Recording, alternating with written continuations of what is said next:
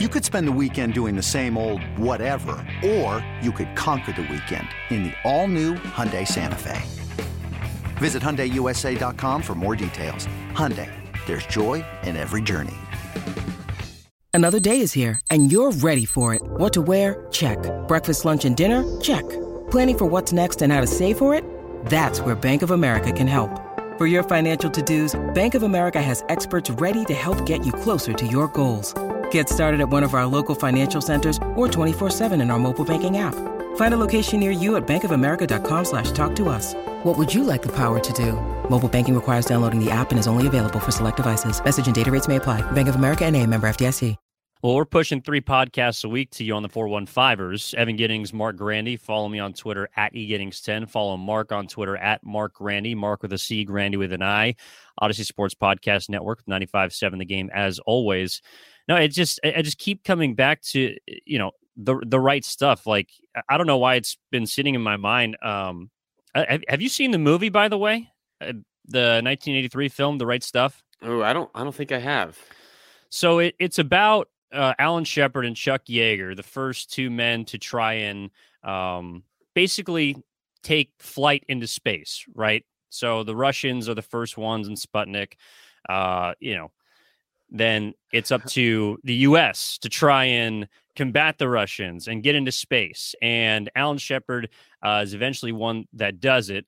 I remember Ed Harris is in the movie. I'm not sure who else. I think maybe Dennis Quaid. But the whole point of it is basically these American test pilots that, like, they're not astronauts at all. They have not been into space. And a lot of people viewed this mission as essentially a suicide mission. The main quote is spam in a can. Like, you're putting spam in a can into space on national television.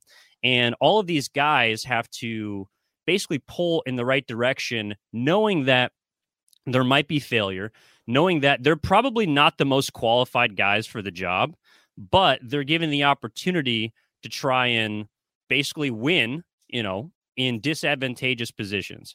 And it seems like the 49ers, have created this culture through Shanahan, through Garoppolo, through Kittle, Bosa, a lot of guys that aren't always maybe the right men for the job in a certain position, but they pull in the same direction. And that is, it's quite literally what Jimmy Garoppolo referenced in his press conference on Thursday, but something that it appears easy for talented players such as a Mooney Ward, other players that are coming in, rookies, young guys, free agents, a guy like Charles Omenihu who came over at the trade deadline last year, who's now really had a chance to demonstrate he's got the right stuff. Like, there has been a lot of opportunity for players to step in sort of seamlessly, and whether they're, an all-pro player or 52nd man on the roster, like, they're able to sort of embrace the culture that the 49ers have created the last couple of years and now seems to be evident this season.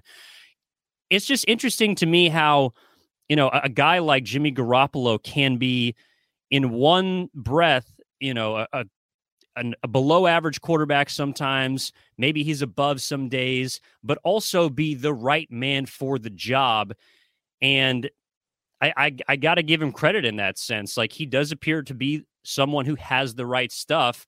And I'm not really sure where it starts in the organization, but again, it when you see it. And that's why I feel like most people are confident in the 49ers moving forward, not just in week 6, but beyond, Mark.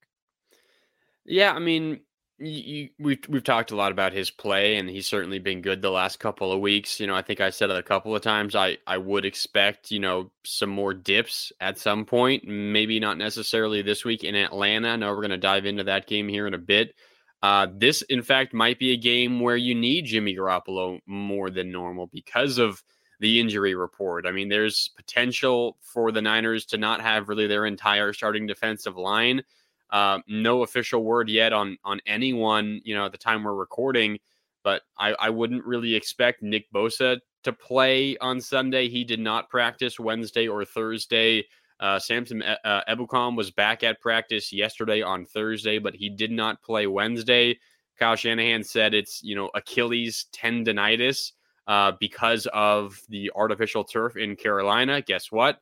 inside the Mercedes-Benz Stadium in Atlanta, artificial turf. So I don't know if that's going to have any impact on Samson Ebukam. I think there's a name that you brought up, the trade deadline acquisition last year, Charles Omenihu. I think that probably means he's going to be asked to do more, and he's been really good so far this season. He's ranked number 4 among edge rushers in Pro Football Focus's pass rush win rate. Say that 5 times fast. So I think that he is, I think he is going to be asked to do a little bit more. And I know I'm totally taking this in a different direction from what you were previously saying, but I think that this is a moment considering all the injuries. I mean, Eric Armstead didn't even make the trip. He's not going to play. Javon Kinlaw is with the team on the East Coast, but he'll likely not play as well. It seems very likely that he won't play.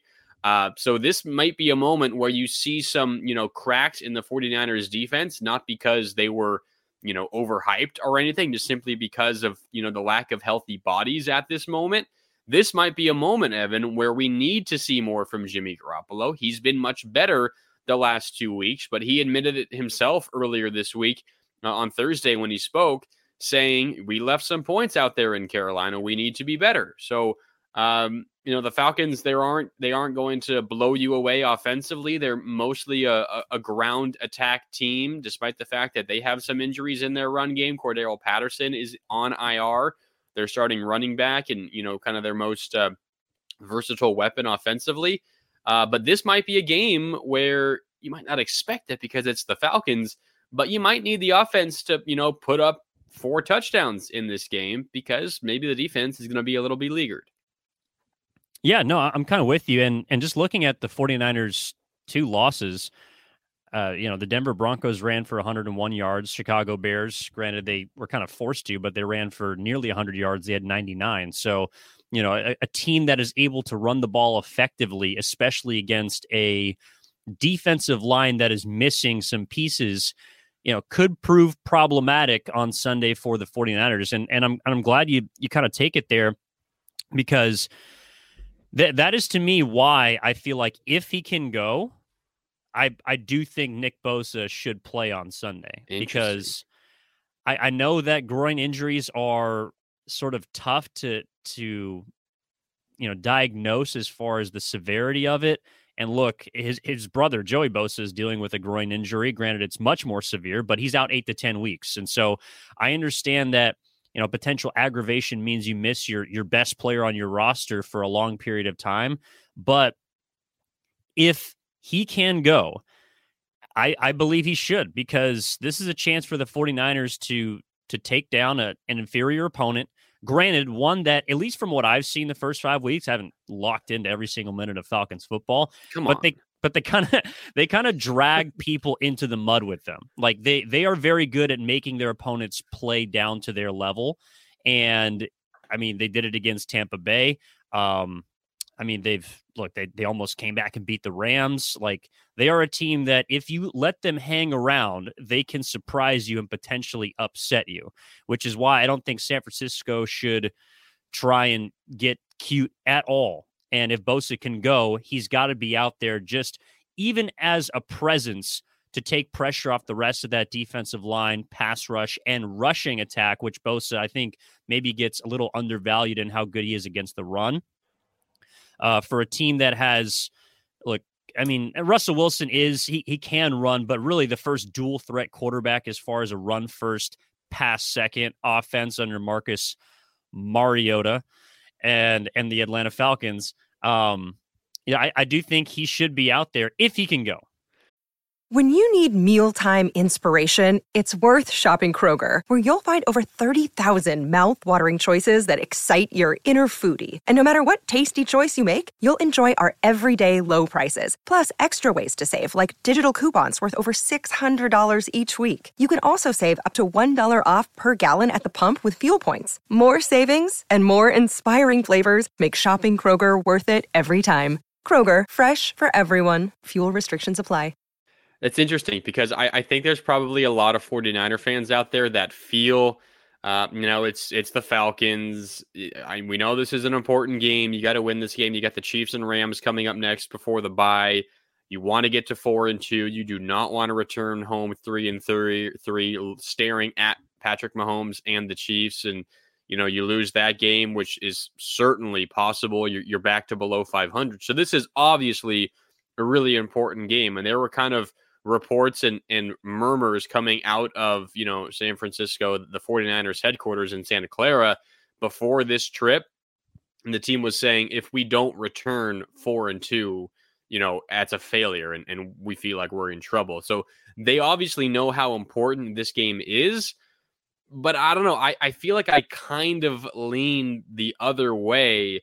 I mean, if he's cleared, maybe, you play him, but I feel like they might need to get, an extra step further kind of in the, clearing process of a player returning from injury, because it's arguably your most important player offensively or defensively. I mean, you could make that argument. Nick Bosa is, kind of the engine that makes things work defensively. There's obviously a lot of, star power on this team, offense and defense, but he might be the number one guy, the most important guy. And it's clear. I mean, you saw when he went out in week 5 in Carolina, did not play the whole second half. It's not like Carolina, just ran down the field and scored touchdowns on every possession, but clearly they were able to do more in that second half offensively than in the first half. And I don't think it's a coincidence that was when Nick Bosa was on the sideline. So, maybe if he's cleared, maybe you dress him, you have him ready if you need him, but you're not going to play him all that often. That's maybe a happy medium. But I do think there's a lot of Niner fans out there, Evan, who are thinking to themselves, let's not risk a long-term Nick Bosa injury week 6 against the Falcons. Is it worth it? Obviously, the key question to consider is, well, can you win without Nick Bosa? And maybe that comes down to the health around him on the defensive line if Ebukam is going to play. A couple other guys behind him who might be nicked up. I think that might be where the conversation does stem to, but it's kind of a tough balancing act, because you clearly want to win the game, but you also want to save your star pass rusher for maybe more important games, which, the next 2 weeks are. Sure, I do get that, but if it really is a groin injury that is going to be a lingering thing, I mean, you sit him out this week, he plays next week against the Chiefs, maybe he tweaks it then, maybe he tweaks it in practice. I don't know. I just feel like if he gets cleared and is able to be on the field, maybe it's not for 100% of snaps, maybe it's not for 75%, but he just, his presence alone to me changes the game. And I know you're kind of dancing around it, but I'll take it a step further. Like, Nick Bosa is undoubtedly the best player on the 49ers. I don't think it's actually that close. Is best player and most important player like the same in your mind? Same. Yeah. Well, for him, it doesn't matter. Like that's just how good he is. Like, I know that people have liked to make the connection between Shanahan and having a healthy quarterback correlating to a 49ers deep playoff run. Yeah. But to me, the bigger correlation is the fact that Nick Bosa was on the field in 2019 and 2021. He missed 2020. They didn't make the playoffs. So as he goes, the 49ers go. I know that's weird to say for a defensive player, but that's how high I hold him. Yeah, no, I mean, you won't hear an argument from me. He is absolutely incredible. And I think that we probably get a little too, I'm not sure what the word is, overhyped about the depth of the 49ers defensive line. They obviously have, a lot of talent, and we just ran through some of the names. I mean, they've been playing without DeForest Buckner and Eric Armstead. DeForest Buckner before that. I'm getting my former Oregon Ducks mixed up, Evan. My apologies. Oh boy. Yeah, it's a big game for Mark this week. If anyone didn't know, Mark Grandy is a graduate of the University of Oregon. Let's go, Ducks. Yeah. So he might actually be rooting for the Falcons. Of course not. But I wouldn't mind to see the greatest college quarterback of all time, Marcus Mariota, play well. So. I thought you meant Nate Longshore. And if you can't tell, Evan is a Cal Bears football fan. Yeah, I come from the other side of the bridge originally, from the Berkeley area. But the point remains, Mark would love to see Marcus throw for 3 touchdowns and the 49ers win by 20. That's okay. Well, that's what you're trying to get at. That's obviously not going to happen. I mean, this is not a pass-first Falcons offense. If you have Kyle Pitts on your fantasy team, I sincerely apologize. because that's looking like the biggest bust in fantasy football this year. I don't know why they don't use him more often, but they don't. They're a run-first team. Even when Marcus Mariota drops back to pass, he has the ability to run himself. So they're not going to throw for 300 yards. That would I would be very, very willing to put some money on that. But I do think that maybe we kind of overvalue the 49ers defensive line depth, Evan, because, clearly they're playing well. But, I mean, how much of that is a credit to Nick Bosa and all the attention that he, demands? I mean, he's double teamed by opposing offensive lines. You have a running back on his side of the line, whatever edge he's rushing from, to chip him as well. Sometimes you commit 3 offensive players just to limiting Nick Bosa. What does that do for other, pass rushers? It presents you with one-on-one matchups. If you can win a one-on-one matchup every so often, you're going to get pressures, you're going to get quarterback hits, and you're going to get sacks. I'm not saying that, Samson Ebukam and Charles Omenihu are, they're people are overrating them. I'm not saying that. I'm just saying I think probably a lot of the success by some of the others on the defensive line, you can probably, indirectly credit that to Nick Bosa just because of how dominant he is and how much, attention he demands.